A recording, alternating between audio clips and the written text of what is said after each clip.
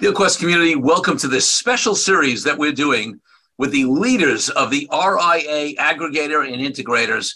So these are the firms in the registered investment advisory industry that are doing what is now 91% of the deals, which are mainly these private equity funded, larger RIAs that are looking to buy up and are buying up and doing many, many deals in the space. Other RIA firms, whether they're independent or sometimes from IBD platforms or even doing some deals with wirehouse advisors. So we are fortunate enough to have some of the leading firms in the industry doing these deals, and we have them on in this special series so that people who are interested, right, advisors in the industry who are potentially interested in selling their firms can understand the different models out there. Because one of the benefits of the evolution and the maturation of the RIA space has been that there are more aggregators and integrators, there's more funding for these, there's more private equity. But as that happens, there also is more confusion as to all these different options out there. What are the different models? Why is one better than the other? What is the best fit for me? So the purpose of this series is to give the opportunity for each of these amazing firms to talk about their different models, talk about who they're looking to target, who they attract, and have you be in a better position as a potential seller to understand your options. And for those of you who are not in the RIA space, I would listen anyway. It's also a fascinating look at how the industry's evolved and how an industry matures, and frankly, what the different acquisition models are that could be applied even in other industries. So check out all the videos in this special series on the RIA aggregator and integrators. Do you want your business to grow faster? Are you open to new and out-of-the-box ways to drive revenues and increase value? How do you imagine the most successful entrepreneurs and business leaders double, triple, or expand their businesses tenfold or more? The answer is Deals. This is a weekly podcast featuring conversations with business owners, executives, and leaders as we reveal behind-the-scenes details that give you, our listeners, the confidence to pursue your own deal-driven growth.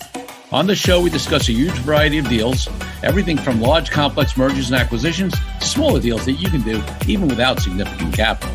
My name is Corey Kupfer, and I've been supporting deal-driven growth for businesses for 35 years as a successful entrepreneur, professional negotiator, and attorney. My goal is to help you strategize, plan for, find, and complete deals that will help your company grow faster.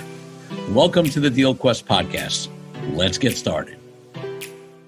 Bob Oros is the chairman and CEO of Hightower, a national wealth management firm that invests in and empowers independent-minded financial advisory businesses to drive growth and help clients achieve success.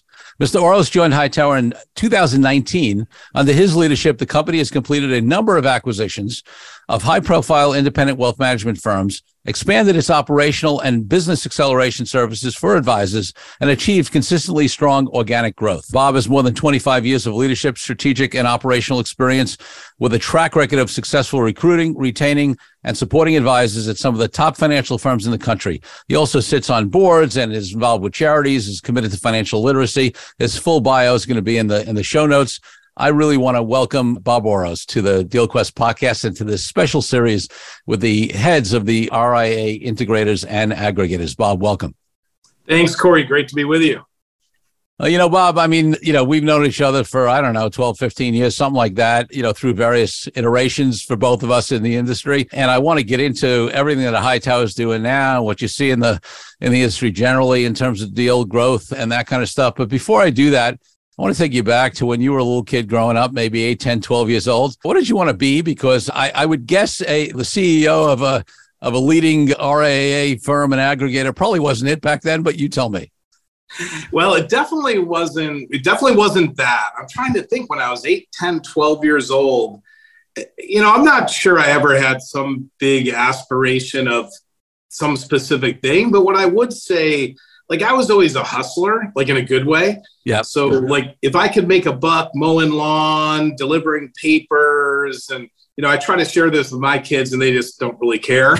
I got up at 5:30 in the morning to deliver the newspaper. Yep. And that was getting the papers on the front porch, folding them up, getting them in the bike, doing the run. And then you had to go collect the money. Right. So I think I learned from a very early age, being an entrepreneur is kind of fun. Making a little bit of money was kind of good, even at age 8 or 10. So I just always knew I'd love to work. Yeah. So I don't know if I ever had some big idea of what I would be. Love it. Love it. And listen, I actually don't know how you grew up, but, you made the comment about your kids. I mean, I'm guessing that it may be likely that, you grew up in I know I grew up in a much less affluent family than I did. So that hustle, that need to hustle. I mean, my parents didn't have a lot of extra money to give me when I was younger, at least. Fortunately, they did better later in life, but certainly growing up, I mean, we weren't poor. We had food on the table, but it was lower middle class upraising for me. Yeah, I think you and I grew up in the same type of household, and like we had one bathroom. You had your shower time in the morning. If you missed your time, you're going to school dirty. Right. Yeah, my kids don't have any understanding of that. And I guess that's the way it's supposed to be, right? Yeah, exactly. All right, one other question looking back. What was your first deal of any type that you can remember? It could be something when you were a kid or early in your career, any kind of deal of any type. Any kind of deal of any type. I don't remember so much as a kid. I remember as like a young professional being involved just in the peripheral of a deal, like going and doing some due diligence. Yep. And thinking it was like really interesting. It was just fun to go in and sort of ask questions and learn about another business. And then I'll say the other thing I remember was early 90s, and you probably were of the same age genre, but do you remember when Glass-Steagall was repealed? Oh, sure. Yeah. These banks that started to merge. Like I was fresh out of college working at a bank in Detroit that was merging with another bank in Detroit. So two mid-sized banks. Somehow I got tapped to be on the team that went over to the other bank and worked for a few months. And just remembered it being really interesting. Never thought I would end up in a place where I was doing a lot of deals. And, since I've been CEO, we've done 37. Wow. I think is the latest count. So, it's a lot of fun, but deals just to do deals isn't the point. Deals have to create value. Yeah. And I think we'll get into that in our conversation. Yeah, it's been an interesting evolution for Hightower, and I've actually, have had some involvement in that. And you may not even know this because it was well before your time, but probably about 8+ years ago, Hightower, if I remember right, I think they used to call it, they had the partner model and the affiliate model. It wasn't, weren't in an acquisition model. And about 8 years ago, I actually came in and did a full day whiteboarding session with the execs at the time. Again, it was before your time there, where they just wanted to get the landscape of what it would look like to start doing M&A, to grow through M&A, what was out there, who were the players, obviously nothing confidential, but, what are the different deal structures? What is the market looking for? So I had the pleasure of doing that back then. And then also when Hightower started buying its affiliated firms, we did several of those deals from the sell side, representing the counterparties to Hightower. Of course, they were all very friendly transactions, including one of the biggest Hightower teams. So, I was involved in some of those early internal deals, and then of course Hightower started moving and doing external deals as well. It's interesting. We're going to be 15 years old next March. I think we call March 1st as the anniversary date. And in some ways, 15 years is not that much history. I mean, we meet a lot of RAs that have been around 20, 25, 30 years or more. But, also Hightower in 2008 was a revolutionary idea. Yeah. And I think many, entrepreneurial stories, it's a journey. And you have to be, willing to sort of go with the flow and change as opportunity presents itself. And so, we often describe it, Corey, as chapter 1 was about lifting out teams primarily out of the wirehouses and giving them a new way to be independent and to really serve their clients in their clients' best interest without a bunch of proprietary product and other potential conflicts. And that served us well. And we had a ton of growth. We brought some great advisors here who, as you mentioned, most of them, the vast majority of them are still here. Right. And love that about our culture, that we have some real enduring relationships. And then we started to see the game changing, the environment shifting. And you're right, that was before me, although I'm a lifelong, for the most part, RIA guy. Yep. As you know, when you and I first met, I've spent my career at the big RIA custodial firms like Schwab and Fidelity. So, I think Hightower did its first RIA deal in 2016. And, like a lot of deals, the first one you do, you learn a lot and you start to figure out like, well, do I want to do another one? And, we went from sort of doing like one at a time, single threaded to now being multi-threaded with 3 distinctive deal teams and doing anywhere from, 12, 15 or more transactions a year. So it really has been quite an evolution. Yeah. And I think you're right. I love the way you put it, that the smart firms evolve. And listen, one of the things I always say with the RA space, I mean, as you said, 15 years is, on the one hand, there are people who've been around longer, but this is a pretty young industry, right? And 15 years is, Hightower's, maybe I'd say an old timer, certainly an adult in the industry, right? In a very immature industry. And the industry's matured a lot, obviously, with capital coming in and things like that. But I've seen the maturation of other industries. I've seen consolidation. I've seen money come in spaces. And we're still, in my mind, I don't know, maybe in the second or third inning, still, even though there's been a lot of evolution. Yeah, I mean, I would agree with you. I think just the data tells you that. I mean, it's a very fragmented industry. There's still, I'm going to use rough numbers, there's still north of 15,000 SEC registered investment advisory firms out there. Yep. And I think the numbers would tell you the industry's become more fragmented. It's not getting less. Even though we talk about doing record numbers of transactions, it just sort of makes the point we're still pretty early. And what I think is really cool, as someone who's been around the industry for over 20 years, like we could have never imagined an RIA with 50 billion or more in assets or 100 billion or more in assets. And now we're going to have a bunch of them. Yeah. And they're great firms who, are doing similar things to what we're doing, although like we all do it very differently. And I think it's why like you see us go to a conference and get on stage together, and it's very collegial, if not friendly, because like we all have our unique approach to it.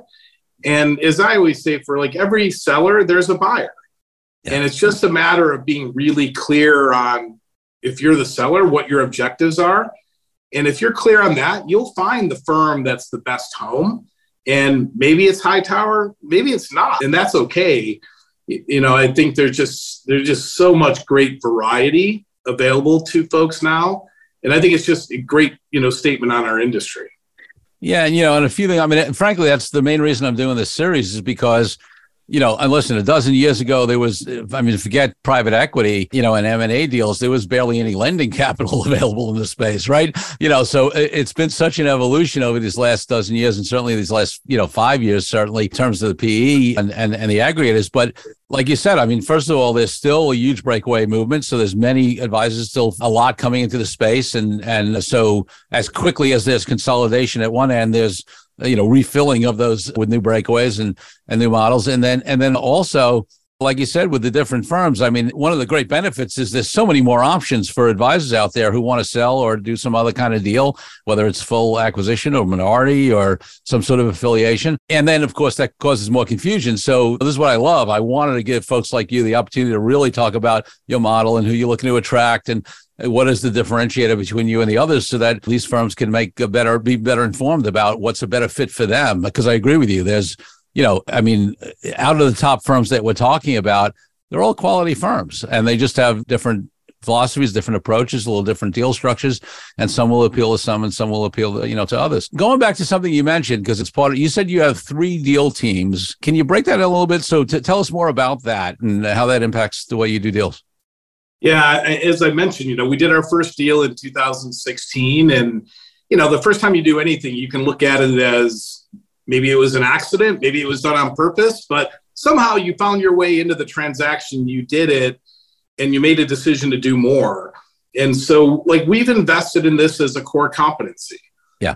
And, the one thing I would stress to a buyer or a seller is this is not something to enter into lightly. Yeah. Like it's not just having capital, it's also having know-how. And if you don't have both, you can actually do a lot of damage. And that's not to like try to deflect and, not create any more competition. I think competition is healthy, but like it is an area that you better know what you're doing if you're going to enter into it. So like we made a decision. We thought we could be really credible here. We wanted to make it a core part of our strategy. And so we've invested in it. So our M&A team, Corey, is 16 people. Yeah. And that doesn't even include another dedicated team that focuses on integration, which is a whole nother topic. And frankly, the one that really unlocks value. But just going back to the 16 people, as I mentioned, we now have divided up into distinct deal teams led by a deal lead with analysts supporting them. And then we also have an internal sourcing team. So like we love to work with the different bankers and consultants who play in our space. And we, I think, work with virtually all of them. Yep. But we also recognize there are some who won't hire an outside party to represent them for any variety of reasons. And so we also have a team that is, making outbound reaches and connecting, with RIAs about talking strategically about the future of their firm. And it actually works. Like people answer those calls, we engage in conversations, and we get like a nice balance of our volume. It comes from both sources. And depending on the time, the percentages will shift. But we've had as much as 50% of our volume being created internally. That's great. So we're a big believer that not everybody should do a deal. But yes, I am saying that not everybody should do a deal. But I do believe everyone has an obligation to be educated, which means if you're a founder or you're a principal of an RIA, I think you need to lift your head and be purposeful around the direction you choose, which means be educated. Understand what's out there, understand like what could be the benefits to your clients, to your employees. And if the decision is, I go ahead and stay the course, that's an informed decision. And I'll be the last person to ever have a negative opinion on that. Yeah, no, it makes sense. Let's talk a little bit about, your funding, right? Who's involved? Because obviously that's a big change in the industry that's allowed a lot of deals to happen, right? As that more capital has come in. Various other folks we're going to have on, who I've interviewed already have talked about some of their funding sources. And also, there's an interesting conversation of where you want a funding cycle and then what the eventual plan is, right? Because, we have not many, but a couple examples of firms going public, in this area. We have examples of firms who, and I won't mention specific names, but who, ran through a number of private equity partners and then got to a point where they sort of ran out of, options and then, sold. So there's a journey there that eventually will impact, of course, the advisors on your platform and the ability to do deals and how to monetize. And obviously, ultimately, what we all care about is how clients are affected. So talk to us about the funding, cycle for Hightower and then the view going forward. Yeah, and in January of 2018, Thomas H. Lee Partners came in as a majority investor in Hightower. And, that was an important moment in time. We were at a place where we needed sort of that, fresh injection of capital, cleanup of the cap table, and like a majority investor who could really help us sort of reposition the firm. Yeah. And none of that is a criticism of where we had been, because we wouldn't be where we're at today without, that history. But it was time. We were growing up and we were at a place where we needed sort of that reset. We got it. And, with THL, we have a phenomenal partner behind us. And I don't think of them as just a capital partner. It's a nice feeling as CEO to have smart investors behind you who are well-informed, who know the industry, who ask great questions, who give great input and make sure like the decisions we're making are sound decisions. Yeah. And I think that kind of discipline is good for our industry. And not just because we have a private equity investor, but they came in January of 2018. And in December of 2020, we actually went through our first equity recapitalization. And, it was an interesting time to do it because sometimes you kind of forget the calendar, but think about closing a transaction in December of 2020 means you were in market, call it mid 2020. Yeah. And think about what we were all experiencing. We were in the midst of a pandemic. None of us had a vaccine. None of us knew when a vaccine was coming. We were leaning into a presidential election. None of us knew what the outcome was going to be. So it was a pretty interesting time to do it. But at the same time, we knew we had created a lot of value at the firm. We knew the opportunity in front of us we felt was going to be robust. And we wanted to make sure we had the right capital structure to support all the growth opportunity there. So we did where Hightower recapped into a continuation fund. Shell continued to be our primary partner, but we also brought in, 11 institutional investors who were passive that brought us fresh growth capital. And that's been a great structure for us. It allowed us to really double down on the strategy. And as much as we're here talking about M&A and transactions, Corey, like if you were to ask me, what is our number one strategy? It is driving leading organic growth. So we think, deals aside, the most valuable companies are companies that can generate consistent leading same-store sales growth. And we really believe like we've created one of those. And that's a testament to our advisors who are just really good at what they do and aren't afraid to go out there and find new clients to do it for. And so we've been really fortunate to have great organic growth, which is really what we think makes this most valuable. The M&A, yes, is a core strategy. Yes, is a value creator, but in combination with the organic growth is really what supercharges it. Yeah, and I'm going to get back to the organic growth in a moment because that's really important. I don't want to parse that down. But before we go there, I want to take a little step back so people understand your model, right? And let's start at a very, very high level with what is an interesting distinction, but always, I think, somewhat an artificial distinction because it's not one or the other. But this conversation of aggregator and integrator, right? There are firms that really hype that they're integrators. Others call themselves aggregators. But, there are elements. I find everybody's got some mix of elements, right? And they can involve whether there's one brand or, or not, whether you have separate, there are models where people keep separate ADVs or not, right? Where you have a separate unregistered entity, is it a single tech stack? Is there a single investment philosophy that has to be followed? All that kind of stuff. So talk to us a little bit about, at a very high level, Hightower's model in terms of that, at least conversation around aggregator versus integrator. I mean, if I want to be cute, I would say we're an integrated aggregator. But let me try to use plain English because I think the jargon isn't always helpful. And what I try to do is describe this on something I call the curve of conformity. How conforming does the buyer make the seller? Like trying to be just really, really clear here. And on the left side, you have some buyers that are very low conforming. And, that's folks like Focus Financial, Immigrant Bank. Great firms doing really good work, but like low conformity, meaning you keep your ADV, you really have a financial investor. On the other side of the curve, you have high conformity. So if you do a deal with them, you really are conforming to become them. And some great firms that sit out there, I could name them all. I have a lot of respect for them. Know most of the CEOs personally, have respect for those individuals. And Hightower sits somewhere in the middle. Yeah. So there is conformity. We are single ADV. There are things that we do for every one of our businesses: HR, finance, compliance, single technology stack. But it's a flexible technology stack. So you do get some choice within it, but there are places that you get no choice. So we're a little bit of a mix. So there's conformity in all those back office areas. And then where we try to keep the autonomy and the individualism of each of the businesses is in the client value chain. So what is the client experience? So we don't have a single view of how you manage money.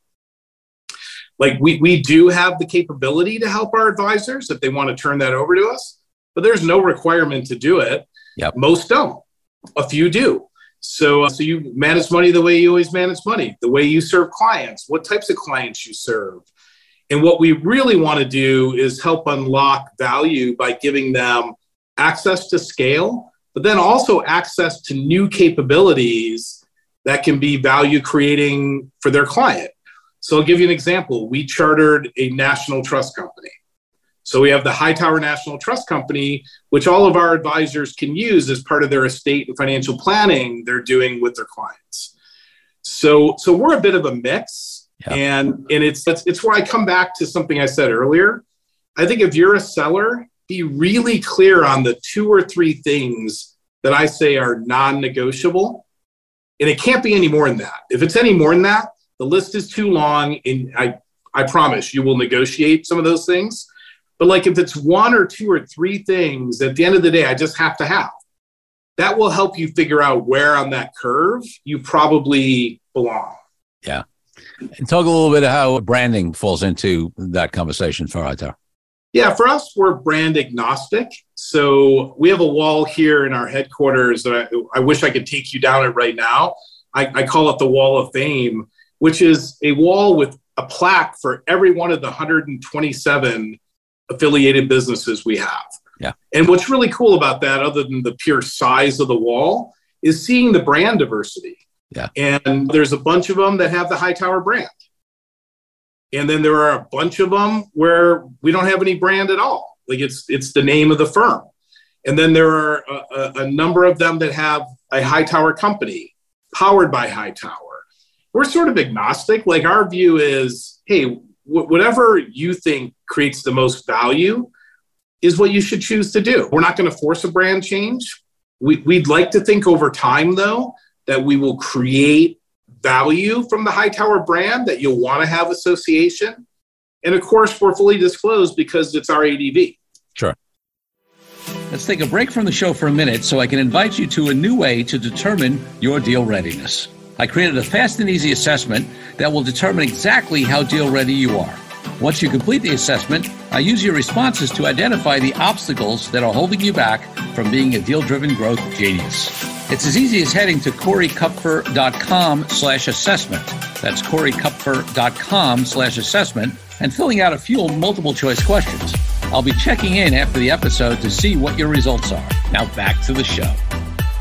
All right. So now people have gotten a little better feel for where you fit on that artificial spectrum, but even more, I like that conforming, non-conforming, a reframe of it, Bob. So now, listen, when I talk to my clients who are looking to be buyers, right? And as I've said repeatedly, we don't really represent a lot of firms like yours because when they're PE backed, they use bigger law firms on the buy side.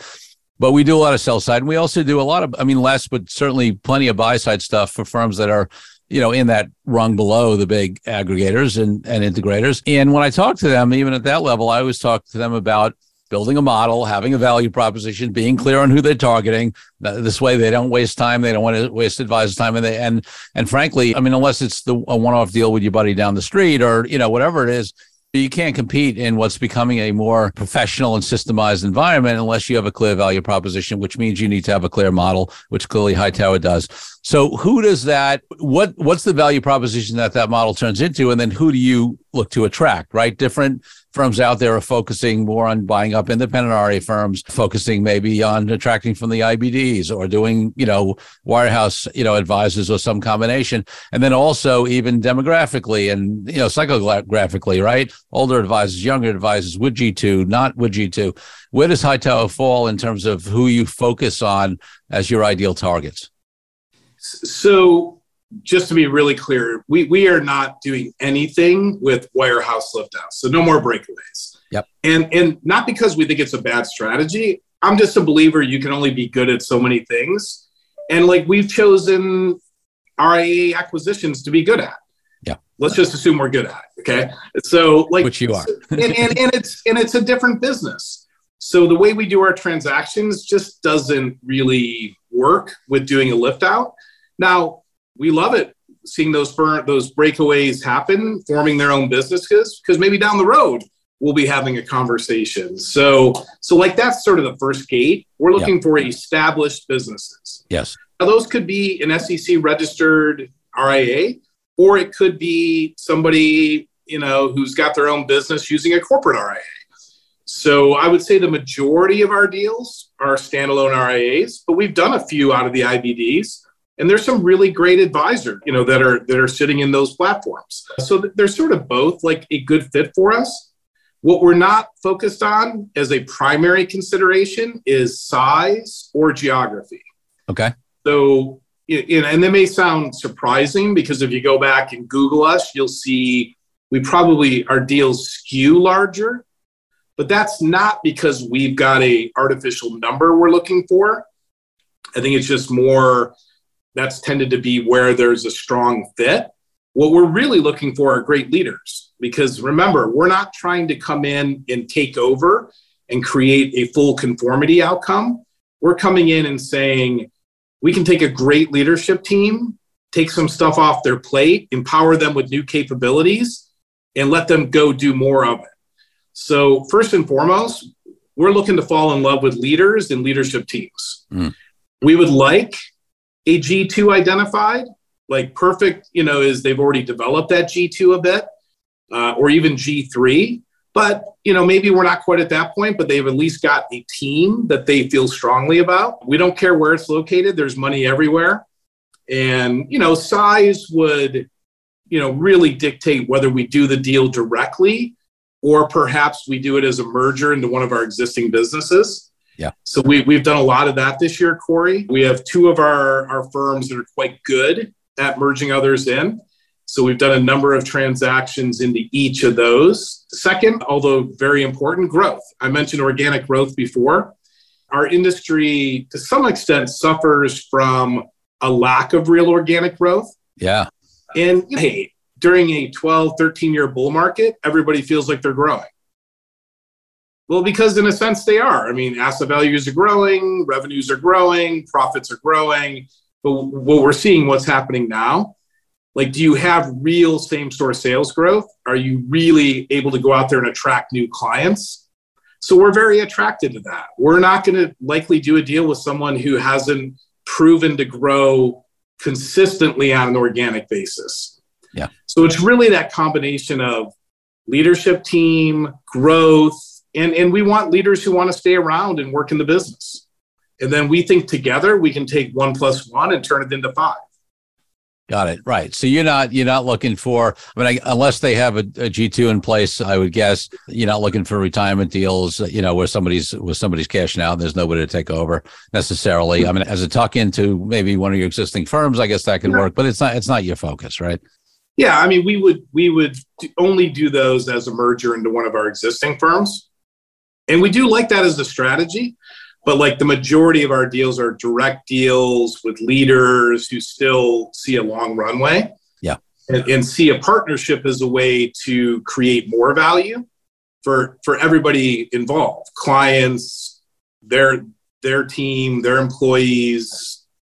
Yeah. Let's talk about this organic growth conversation because, I remember, and I forget where I saw it, so I can't attribute it, but maybe about a year ago, I heard a stat that outside of the top firms, the true organic growth rate, meaning adjusting for market increase, right? Taking that out of the picture, was maybe under 3%. And you're right. A bull market makes everybody look good, right? And this ties into a conversation. Maybe you want to tie it into a conversation about that G2 and G3 because, one of the things, I've got a client now, we're dealing with it. I dealt with another firm, another client in the last year. One of the great things about doing a deal when you have a G2 or G3 is that you have that next generation, but it adds challenges sometimes, right?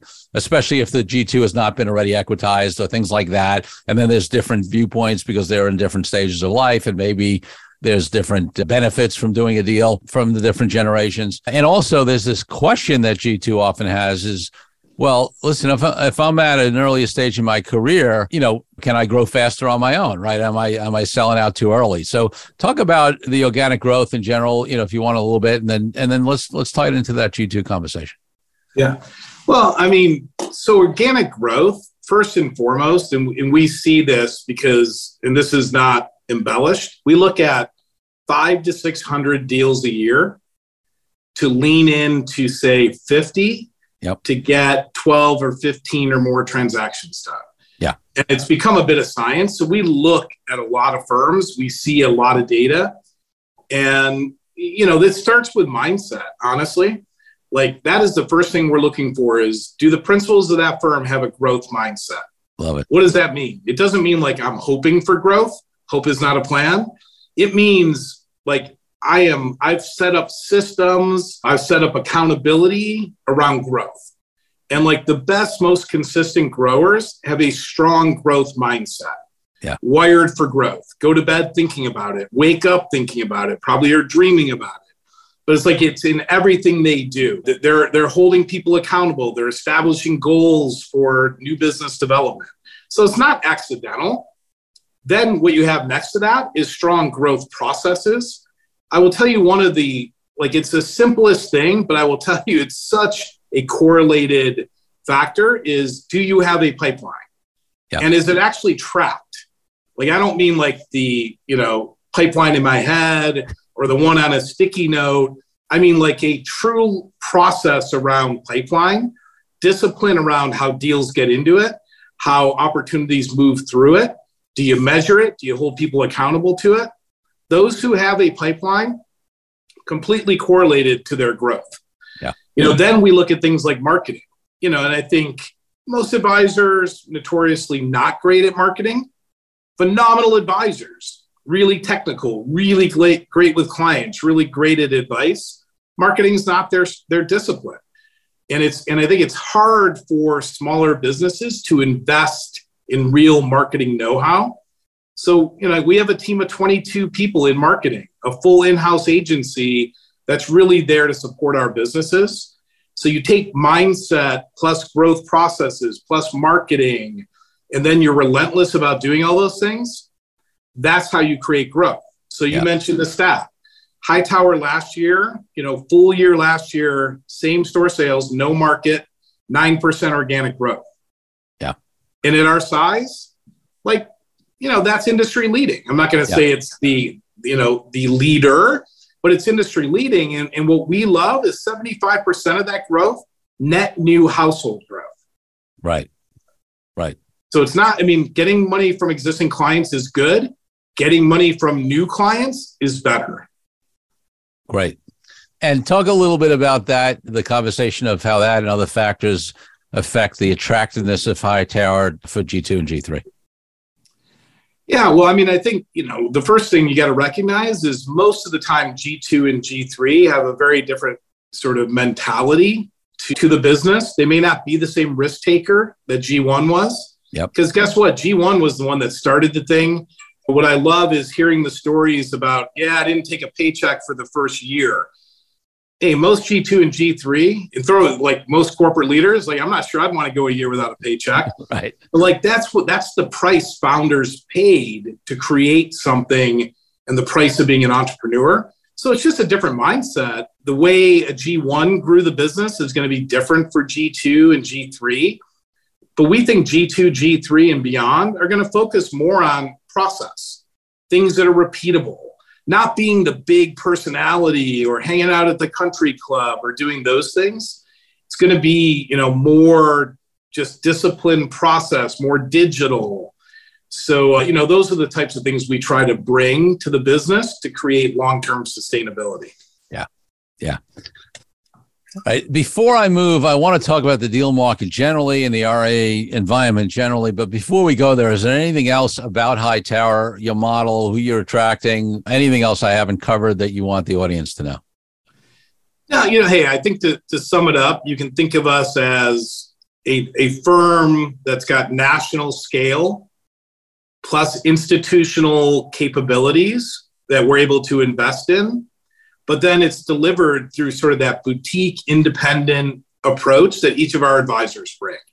Right. So I don't want to compare it to, too cold, too hot, just right. But it's an interesting mix for someone who's still pretty entrepreneurial because they still have that operating independence day to day, but yet they have a partner who's going to do the stuff they probably like doing the least, who's willing to do it for them. So we're not a fit for everybody. But I think we're a fit for those who still see a runway, who are hyper-focused on growth and being a great advisor. So maybe that's a bit of a summation of everything we've talked about. Excellent. All right, so let's talk about the landscape, the industry, the trends. We are recording it right after Thanksgiving, just to give people a time frame, because who knows what will happen in the next month, and a half. You never know. But, right now, the industry, the economy in general, and the industry in general have had a, great run over the last 10, 12 years.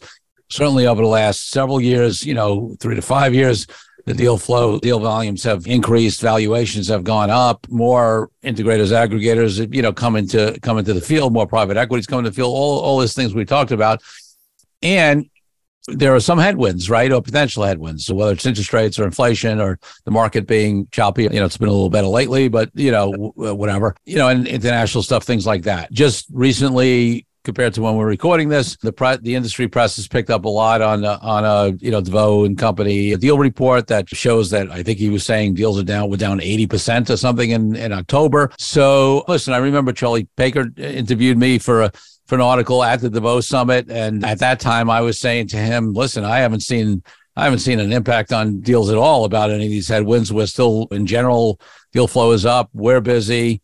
We haven't had a single deal that's not gone forward. Maybe at that time I was starting to see a slight adjustment in deal structure, maybe a little less upfront, a little more on the back end to hedge against some things. But everything else was staying firm. Since then, I've had an experience with a first deal. We still have plenty going on, but the first client decided they were working with a banker. They decided to stop the process because the way the market was, only one that's happened so far to us. But, now you're seeing this reporting. So what are you seeing generally in the industry? What is Hightower seeing in terms of deal flow, in terms of valuation, in terms of deal structure? So take a quick look back. I mean, 21, I think most of us would agree, was like record volumes. Yeah. And a lot of things, creating stimulus for that too. A lot of concern about change in tax policy. So a lot of energy around getting something done. So we saw a ton of activity in 21. I would tell you 22 has been just as active. Yeah. Maybe even a little bit more active. Yeah. Now, what's more difficult, clearly, is getting deals done. Because, how do you value these things? If you're a seller, it's let's go back to 12/31/21 and run rate. Absolutely. If you're a buyer, it's well, no, let's look at 9/30. So, what I always tell people is, as a buyer, we're not trying to get this at a low point and steal businesses from people. I think it's about shared, risk. How do you distribute that risk? How do we both sort of, take our fair share of it? And I think if both parties are willing to, sort of have that mindset, you can still find your way there. I haven't seen, I think deals are slowing a little bit, especially right now. It's let's kind of see where 12/31 comes in. And maybe, 12/31 offers a little better valuation than 9/30. Yep. May not be a bad strategy. I do think, Corey, you're seeing it in structure, where maybe a little bit more gets put out into the future as opposed to, everything up front. But things are still getting done and new processes are still kicking off and advisors are still taking calls. It's just, there's just a few more dimensions to this right now that we work through. But I always come back to a seller, be really clear. Why do you want to sell? Why is now the right time? Because if you don't have a compelling why, maybe you shouldn't do it now. Maybe you should wait it out. And that's why, I always say, not everybody should be a seller. So I think be clear on your why, because it'll kind of help you remember why you're doing it. And there can be some very compelling reasons why now is a good time. Now, multiples, hey, from 20 to 21, I can't tell you, 4 to 6 turns, something in that neighborhood on average. You had a huge run up. I wouldn't expect, multiples to continue to run. In fact, we've seen them now start to come back down. Yep. And that's not just a buyer saying the right thing. I mean, truly we're seeing that come back. So, there's never a perfect time to do a deal. You can always say, God, I should have waited, or I should have done it earlier. So be clear on why you're doing it and be willing to accept that that is a bigger reason than what the valuation ultimately says. Yeah. Yeah. And what's interesting is that even if valuations are easing off a little bit compared to historical valuations in this industry, they're still significantly higher. Number one. Number two, some of that can be dealt with in deal structure. I mean, listen, like you said, a firm like yours and listen, frankly, a number of your competitors are the same. They're looking for long-term relationships with the advisors they're bringing over. They're not looking to get over on anybody. It doesn't make any sense to do that. They just don't want to pay for revenue that, and EBITDA that may not materialize. So if you're an advisor who thinks the market, will hopefully come back up, there are ways in deal structure to get that value if it does materialize, and sellers are willing to pay for it. They're just not willing to pay for it up front if the market's down based upon a year ago's numbers. but if it comes back, there are ways. And then the final thing, which is a really interesting point that I've been thinking about lately, because somebody brought it up on one of my recordings, and I'm drawing a blank on which guest it was, not in the RIA industry, so I feel bad I can't credit him. But he said to me that the thing that people underestimate is that, it's sort of like, in the housing market, right? If you sell high, you're going to buy high. If you need to buy another house, right? If you sell low, you're going to buy low, right? They always forget the other side of the transaction. And the question is, what are you going to do with that money when, if you do cash out, right? And if you're going to, and there's some studies that actually show that people who sold companies in lower markets actually 10 years later did better because they were able to reinvest that money into cheaper assets at the time. And I thought that was a fascinating point that we don't take into account a lot of times, that we only look at the one side of the transaction, but you got to do something with that money, right? And whether you're going to put it in the market and you think that'll continue to go up, or you're going to invest in a business or real estate, where prices may be getting a little more depressed, you have that other side of the trade, so to speak. It's an interesting point. Well, it's a really interesting point. And it's also why, like, all of our deals involve a mix of cash and Hightower equity. Yeah. And we think it's a really interesting mix to have value creation opportunities still in your business, but then also in the bigger enterprise, because we're going to be valued differently than any of our individual businesses are when we do a deal. And so if you believe in the longer term strategy, and we love the fact our advisors collectively own a third of the cap table. Yeah, that's like great. That's real ownership in the firm. And we built the firm to sort of recognize that. I mean, I have 3 advisors on my board of directors. So our advisors are an integral part of what's being created here. That's great. I love that. And listen, one of the things that I've said this often, but I always like to repeat it because I really believe in it. And it's something that a lot of sellers don't think of it this way. I always tell my clients, listen, if you're going to do a deal on any of these platforms, right? Hightower is one of them where you're going to get equity. The way I think you should analyze that as a seller is as if you got full cash for your business and then took a portion of that cash and made an investment, right? In your buyer, into their equity, right? Because that's effectively what's happening. You're just skipping a step, right?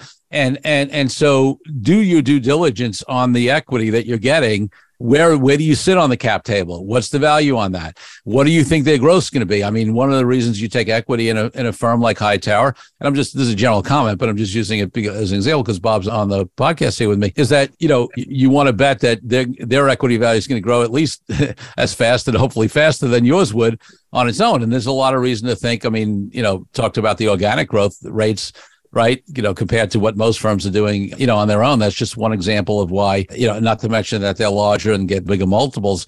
Those are 2 of the reasons why, you might bet on that, but you should be doing your due diligence. You should treat it as an investment decision on your part in your acquirer's equity. Great point. I think it's sound advice. All right. So listen, you and I could talk forever. This industry is fascinating. Deals are fascinating. There's so much happening, but it is a podcast. And so before I get to my last 2 questions, is there anything else you want to say on the market in general, what you see, for the future? My soundbite would be, I think whatever short-term headwinds there are, the long-term trends in this industry are, so much more powerful over time that I'm still bullish in general on the RIA industry. You have anything you want to say at a high level on the market? I would second that, Corey. I think it's a good time to be in the industry. And, most of all, it's the work we do on behalf of clients that we should all be proud of because we're creating better outcomes for people.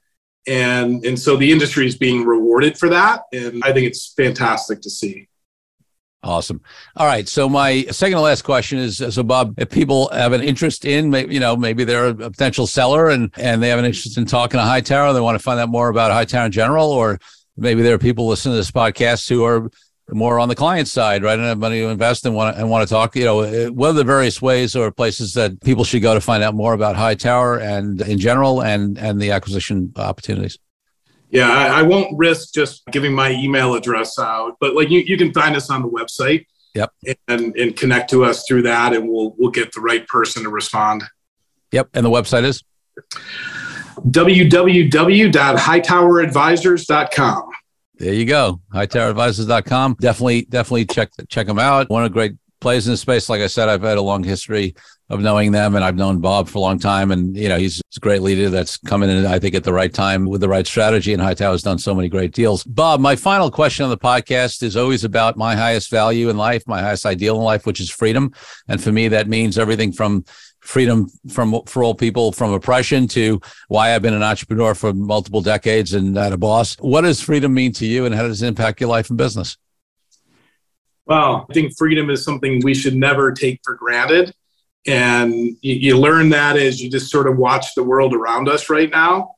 The fact we can wake up every day and sort of choose what we choose on that day should never be taken for granted. And I think it's so great that we can apply that to our businesses. We can chart the course we want to chart for these, and it's a phenomenal gift we have. Yeah, I love it. Yeah, one of the reasons many reasons I love this industry is, but this maybe applies more on the breakaway side, is that I think the smart of, there's always something the teams are running from, right? Out the wirehouse or whatever, whether it's bad bosses or heavy compliance or proprietary products or whatever it is. But the good ones always have a vision, and often that involved, we talk about independence as RA independence. And I think I always look at that as a move to freedom. So that's super aligned with what I believe. So I think it's one of the reasons I love this industry.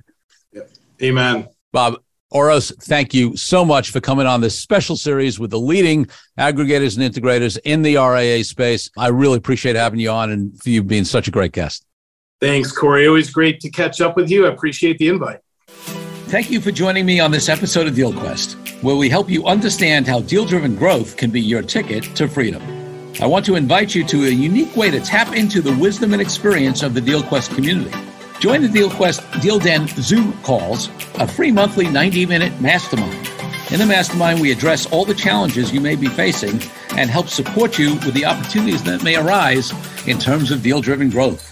You will get input not only from me, but all the members on the call will collaborate and serve each other in a mastermind format. To sign up for the free mastermind, go to www.coreykupfer.com/dealden. That's coreykupfer.com/dealden. I'll see you there. I'm Corey Kupfer. Until next week, wishing you the freedom and financial prosperity that I know your DealQuest will bring.